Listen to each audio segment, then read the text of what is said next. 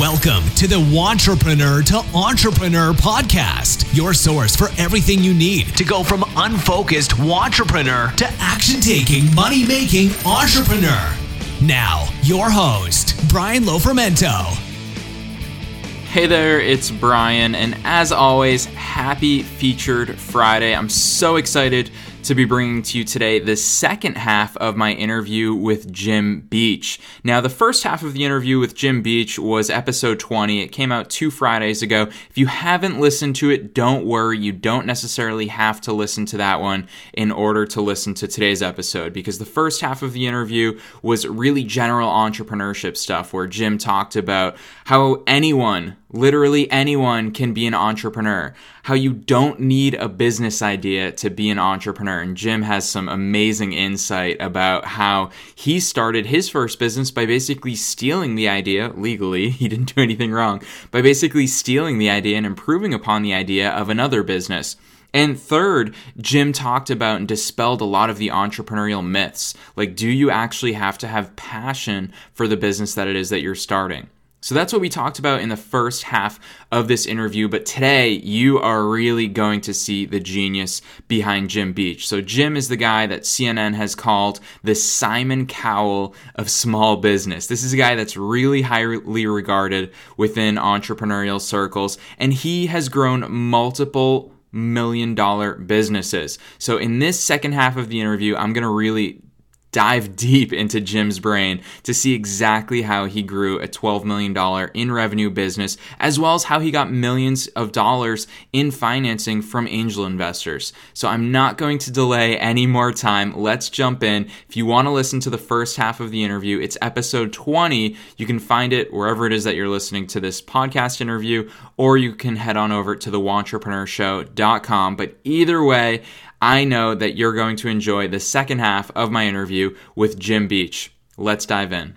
Yeah, I love it. I mean, that's kind of how I fell into entrepreneurship. Basically, I started when I was too naive to understand the struggles of what owning a business means. Exactly. I had no idea what I was doing. And when someone told, 2 or 3 years later, someone asked me, so what's it feel like to be an entrepreneur? And I was like, what? A what? I don't know what you're talking about. I had never heard of an angel investor. I had never heard of venture capital. I had no clue that people would just give you money to start a business. I thought the only way to do it was with the money I had in my pocket, which at that point was a credit card with a $4,000 limit on it, which I used up. Yeah, love it. So, I mean, that could be scary for some people to start a business before they're so-called ready, which, let's face it, no one's ever ready. So you grew that business to millions in revenue, but it couldn't have been that easy. I mean, what were some of the early obstacles that you faced? Well, every year we had a huge obstacle to overcome. Year one, the big obstacle was operations, just figuring out what are we going to do with these kids, And I remember the very first day we invited the parents to leave and they all left. And we were sitting there with a room full of 24 kids. And I was like, what do we do now? And we had to write curriculum. And we actually drove to Stanford from Atlanta in a truck full of computers and TVs and VCRs and all of that. And a huge portion of the first year was just figuring out the operational issues. How do you make kids go to bed at night? How do you make kids not sneak out in the middle of the night? How do you make them take showers? How do you keep all these computers running? Year two, it became a marketing issue. We expanded into 4 new markets. I think we picked up UCLA, Georgetown, Emory, and SMU in Dallas. And so our big challenge in year 2 was marketing. Year 3 was a HR issue when we realized, oh boy, we have 26 camps this summer. We're going to need 150 employees. How do you find 150 kids that can teach C++? Where do you find 150 kids that will work for $200 a week that can teach C++? So we had HR issues. And then year 4, we had dramatic financial issues. And we did end up in huge debt. We had a financial crisis and ended up in about $8 million of debt. And by that point, the company was at about 80 85 locations or something like that.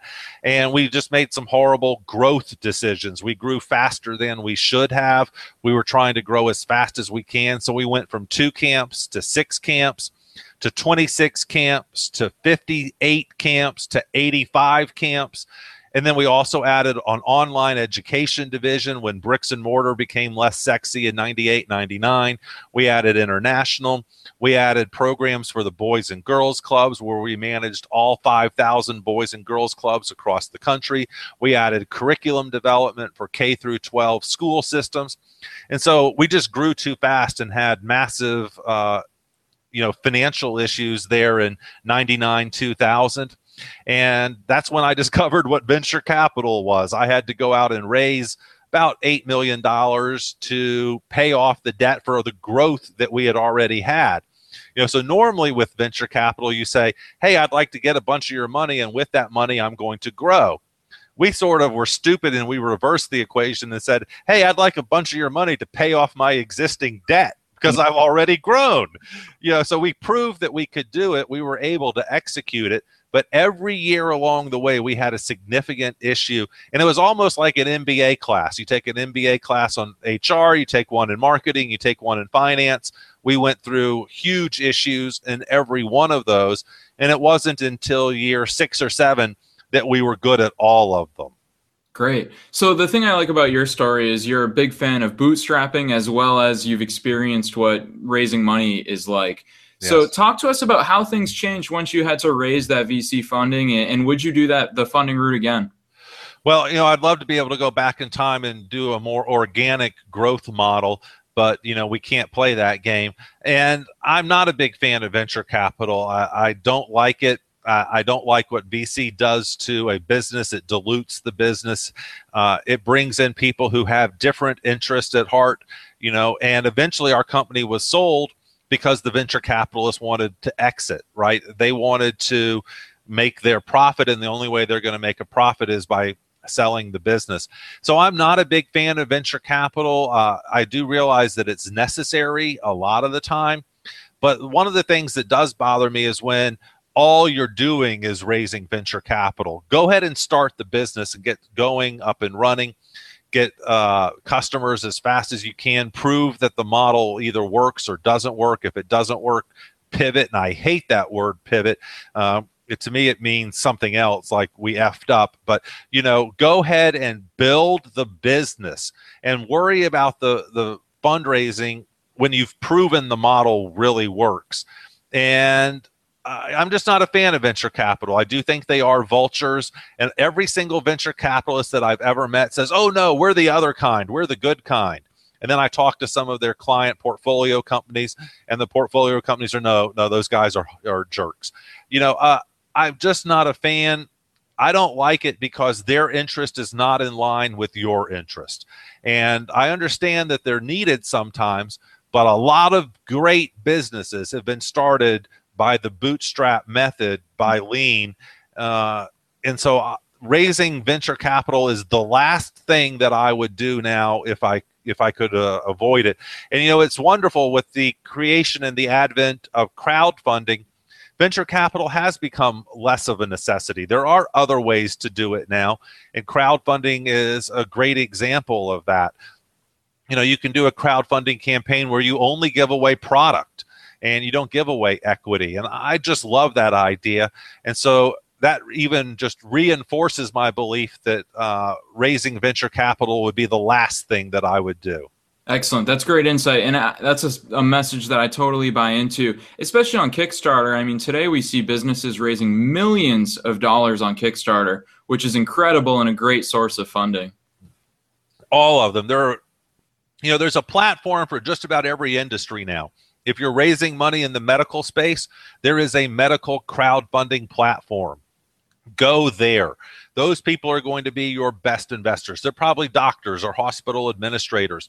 If you're raising money in the consumer space and you're going to be in retail, there's a crowdfunding platform for that. I love Kickstarter. I love Indiegogo, but I would use one of the more smaller, very specific crowdfunding platforms first. All right. Great advice. Great advice there. So let's talk about risk now, because that is one thing that holds a lot of entrepreneurs back. How can entrepreneurs eliminate or hedge the risk of starting their own business? Well, I've already told my risk story there. I don't think you should start a business with more money than you can afford to lose, $1,000. And people go, oh, you can't start a business with $1,000. Well, I did. I know lots of people who have. And I'll throw out one statistic. 430 of the Fortune 500 companies were started with under $5,000 of contemporaneous money. So if they started in 1930, they did it with less than $5,000 of 1930 money. So don't tell me it can't be done. Dell was bootstrapped. Of course, he raised money later, but he had a very successful business before he raised money. So risk is something that we should really try to eliminate. And one thing that I have learned is that entrepreneurs take a lot of risk. Successful serial entrepreneurs take no risk, and they do anything they can to eliminate the risk from the equation. Either they use other people's money, or they get customers in advance, which is what I did, or they figure out a way to bootstrap the model, and it can be done. There are lots of great examples of bootstrapped businesses. About 2 years ago, I challenged my wife to start a business, and she was able to do it for $535. And in the first year, she made $68,000 profit. Wow. It's an incredible business. And if what type of business is it, Jim? Well, it's the least sexy business on earth. If I tell you what it is, you're going to go, oh, that's not very exciting. That's really boring. But what she does is she sells stuff on Amazon. 70% of the items that Amazon sends out, they never owned. Other people own them and act as their fulfillment agents. So my wife buys things at wholesale, sends it to Amazon, you buy it, it arrives at your house in an Amazon box, and my wife sold it for retail and doubles her money. It's the most easy business on earth, and it meets all of my rules. We have no passion for it. It's absolutely 100% creativity less, and it only risked $535 of her money. But I'll tell you what we are very passionate about. $68,000, $68,000, that's easy to be passionate about. And so there are too many examples of people succeeding without taking risk for me to believe that you need to take the risk. Maybe you just either need to change the business or the model. And a lot of times I have people come up to me, and one of my favorite stories is a guy wanted to start a 3-story bar. And on the bottom, the bar was going to rotate clockwise. And on the middle, it was going to rotate counterclockwise. And on the third floor, it would rotate both directions, and it would switch every hour. And that was the whole thing. And I was like, why? What's the power going to cost for that place? And why do people want to go where they're rotating? I don't want to. I'm going to be drinking anyway. I'm going to be getting dizzy anyway. And then you're going to make me spin? What about I have a brother-in-law named Joey. He started a bar for $5,000. It was at a old barber shop. He took the barbershop chairs out, and you could still see the big ring on the floor where the chair used to be. It had a linoleum floor, exposed metal rafters. And the first weekend that he operated, he couldn't afford a keg. He only sold, beers in cans, and he would buy it by the case at the grocery store. But you know what? He made enough money to stay in business and open up the second weekend. And now, 15 years later, he owns half of a college town, including the parking lot next door to the college stadium, where he makes thousands of dollars every weekend for people paying for parking. He bootstrapped a bar. About 10 years ago, someone came in across the street from him and built one of those huge bars with the big brass brewing equipment. They spent $3 million to get it up and running. Brian, how many beers do you have to sell to pay off a $3 million investment? I can't even do that math. And my brother-in-law, Joey, started a bar for $5,000. Don't tell me it can't be done. I'll show you someone who did it. Yeah, no, that's incredible. Bootstrapping is one of the hottest trends in entrepreneurship, and it's going to be one that sticks around because it enables guys like you and I to just start something out of nothing and build a prosperous business. The only thing I would disagree with is not a trend. It's the way people did it 1,000 years ago. It's the way they did it 100 years ago. And we broke entrepreneurship in the 60s and 70s when we introduced venture capital. When I forgot the name of the first VC firm out in the Valley, but I think they ruined entrepreneurship for a lot of people by introducing this idea that, oh, you're supposed to go raise $5 million and then you get an office and then you hire a secretary and then you get a car lease and then you buy a $12,000 telephone system and then you start your business. Hell, you've spent $1 million before you've even sold anything. And so that's just the wrong way to go about it. Bootstrapping is the way it's been done for millennium, and it's not as sexy as raising venture capital. You don't get your name in the newspaper or on reddit.com or in Entrepreneur Magazine for bootstrapping. It's just not a very sexy story, but it's the smart story. Yeah, love it. I totally agree. So one of the things that entrepreneurs often feel that is in their way is that they've got a full-time job. Now, part of hedging their risks could be having the safety net of a job on the side. How do you feel about that approach? Or does the safety net make them complacent, slow their growth? What are your thoughts on that? I would keep your job until you get fired. And I would start smoking cigarettes as well. I want all of my entrepreneurs to become smokers so that they can take 2 or 3 smoke breaks every day when they actually go out and get on their cell phone and they're doing business and they're pretending to smoke, but they're really out there doing business every day. I love the safety of someone else paying for my health insurance. I like the idea of knowing that my mortgage is going to be paid. A business that's doing $50,000 a year in revenue does not require full-time effort. It shouldn't. If it does, you're not doing it right. And so I wholeheartedly say keep your day job as long as possible. My wife, who I told you made $68,000 in her first year, she's a computer programmer. She works full-time for a local hospital doing computer programming. She cooks dinner every night. She takes care of our 4-year-old baby, and we had enough time to make another baby on the side. We have another baby also. She's able to do all of that and run a business. So don't tell me that you have to quit your job. Again, it's a way of increasing your risk.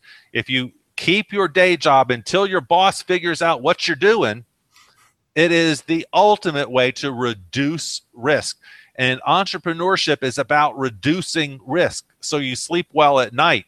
If you're waking up in the middle of the night all sweaty and you've sweated through your pillow, you're doing something wrong. And it means you've introduced risk into your life when you didn't need to do it.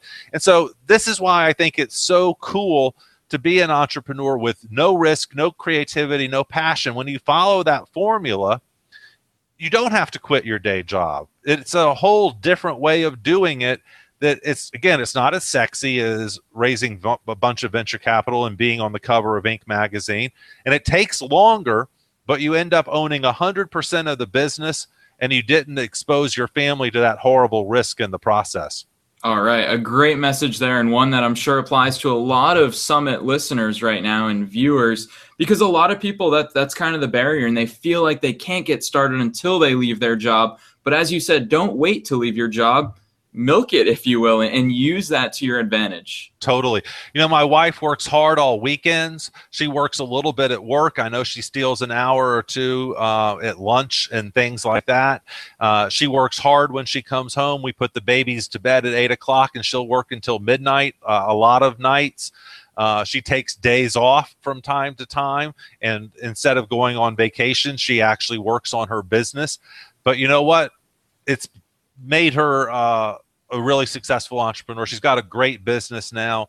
It's really helped our family financially. And the coolest thing is that it's changed her personality. Year one, we would go to trade shows and she would say, go talk to that person, because she's really shy. Go talk to that person for me. Year two, she would go up to the person and talk to them by herself. Year three, I didn't even accompany her to the trade show. She's so secure in herself now and has learned that she can accomplish things that has changed her personality. She's become infinitely more self-confident, and it's just an amazing thing to watch a woman in her 20s and 30s become confident for the first time in their lives. It's a beautiful thing to watch. Yeah, love it. That's excellent. I mean, there's so many great entrepreneurial stories out there, and being an entrepreneur is more than just running a business. It's a lifestyle, it's a mindset, and it's a choice. So That's right. Totally agreed. Now, one of my favorite stories about your entrepreneurial journey is a bet that you made with your class that ended up into a profitable business. Tell our viewers about that. Yes, well, I taught at a local downtown university for 9 years. I was the entrepreneurship professor, small P, no PhD. And one of the first semesters, I had just sold my business with 700 employees. And so my head was really big. I was saying this entrepreneurship stuff can be really easy. And it was an MBA class. And they said, no, Jim, it's pretty hard. I've read about it. And I was like, no, it's pretty easy. And they were like, no, it's pretty hard. And I was like, no, it's pretty easy. And I'll even bet you. And so I made a bet with my class that I could start a business that semester, make it 100% profitable, repay all startup capital before the end of the semester, and if I failed, they would all get A's. And to make it even more interesting, I bet them that they could choose the country and the industry that I would start the business in. Well, this was right after 9/11, and so they thought it would be funny if I had to start a business in Pakistan, which at that point was on the terrorism watch list. And they also thought it would be funny if I had to start a business in the furniture industry, because the week before I had done a speech on how the furniture industry is the worst industry in the world, solid 2% profit margin industry, and it was just a horrible place to start. And so they bet me, and I had 3.5 months to start a successful Pakistani furniture company, or they all got A's. Well, again, I applied my rules, and this is actually when my rules were starting to formulate in my mind. First rule, no creativity. So I learned what Pakistan is good at, and we all know that. We all know that Pakistan is really good at making Persian rugs, Oriental carpets, those sort of things. And so I was like, okay, we know that.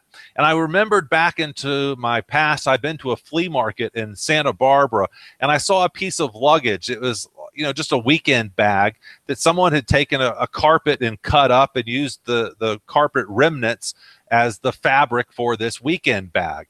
And I was like, hey, there we go. Let's copy, borrow, and steal that idea. Again, there's our creativity rule. What if we made furniture that was nothing other than a old, gorgeous Persian Oriental rug cut up and made into a piece of furniture? So we would send kids out to flea markets in Karachi, Pakistan. They would take pictures, put it up on Dropbox or something like that, and I would pick out the carpets. They would go back into the flea market.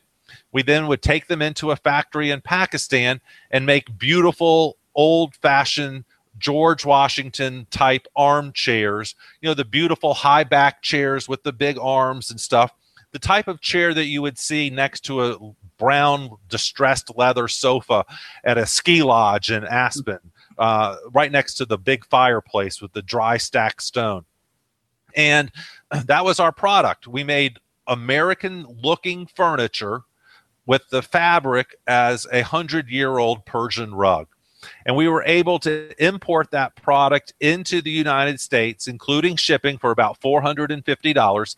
And we were able to sell them for $1,600, $1,800, $2,000 each, because each chair was an individual work of art. Each chair was a brand new, gorgeously created chair, but the fabric was already soft. It had been walked on for 100 years, and so it was subtle and very, very comfortable to sit on.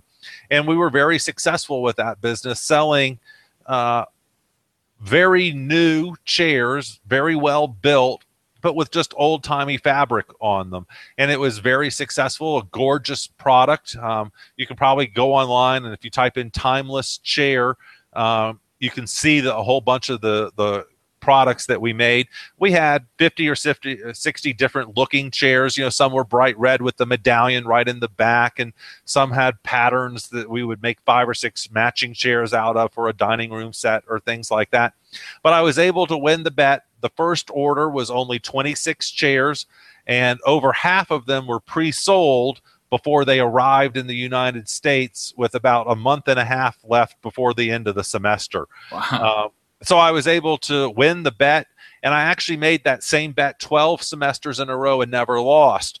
And that's when my rules really started percolating to the top. There's nothing special about creativity. Start with under $5,000, and I could care less about selling chairs. All I want to do is make money. And I'll be very honest with you, I'm passionate about making money because it allows me to go to Disney and give my kids these things they like to wear called clothes, and to put that stuff on the table called food so that we don't, starve to death. And so I'm passionate about making money. And I know that sounds crass and may really insult some people. Some people may think that sounds horrible, but I like to make money. Love it. That's a message that I think everyone on the summit can definitely agree with. I hope so. If you're listening to this summit and you don't like to make money, you should just go ahead and go somewhere else. Hang up and go to a green gas-free world convention or something. Love it, Jim. You're really putting my listeners and the audience in their place. Well, remember, I am Simon Cowell. It's true.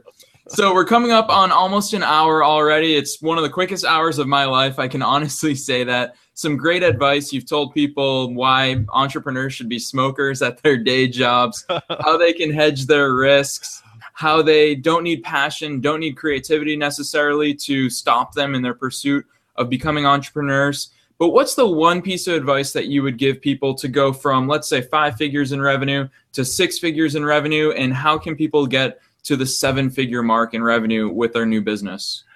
Well, I want to throw out 2 things. We haven't really talked about execution. We sort of did at the beginning. You have to do it better than anyone else is doing it. So as I said, if you're going to start a WordPress development company, be the guy that answers the phone and solves the problem right then. Don't be the guy who says, I'll get to it next week. Don't charge $50 or $100 to change one picture because it's a little bit too big. Just be the guy who does it for free. Execute better than everyone else. Again, would you rather go to Clark Crest Resort in Connecticut or Stanford? It's a huge issue. I'd execute better than you do. And because of that, I am more successful, right? That's what it comes down to. And so if you can execute better, you're going to outperform. And so focus entirely. Don't focus on the creativity, the risk, the passion. Focus on execution. Be passionate about superior execution. And I think that's a huge thing. Number 2, have the best pitch out there. So if I'm doing a business, I have a pitch that will make you cry. So my pitch is not, we have a really cool summer camp at Stanford and MIT, you should come to it.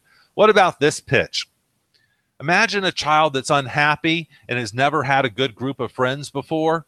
I take that child and show them that they're the smartest person in the room and they're cool, and all of a sudden I give them a best friend. I make them smile for the first time in their entire life. That's what I do.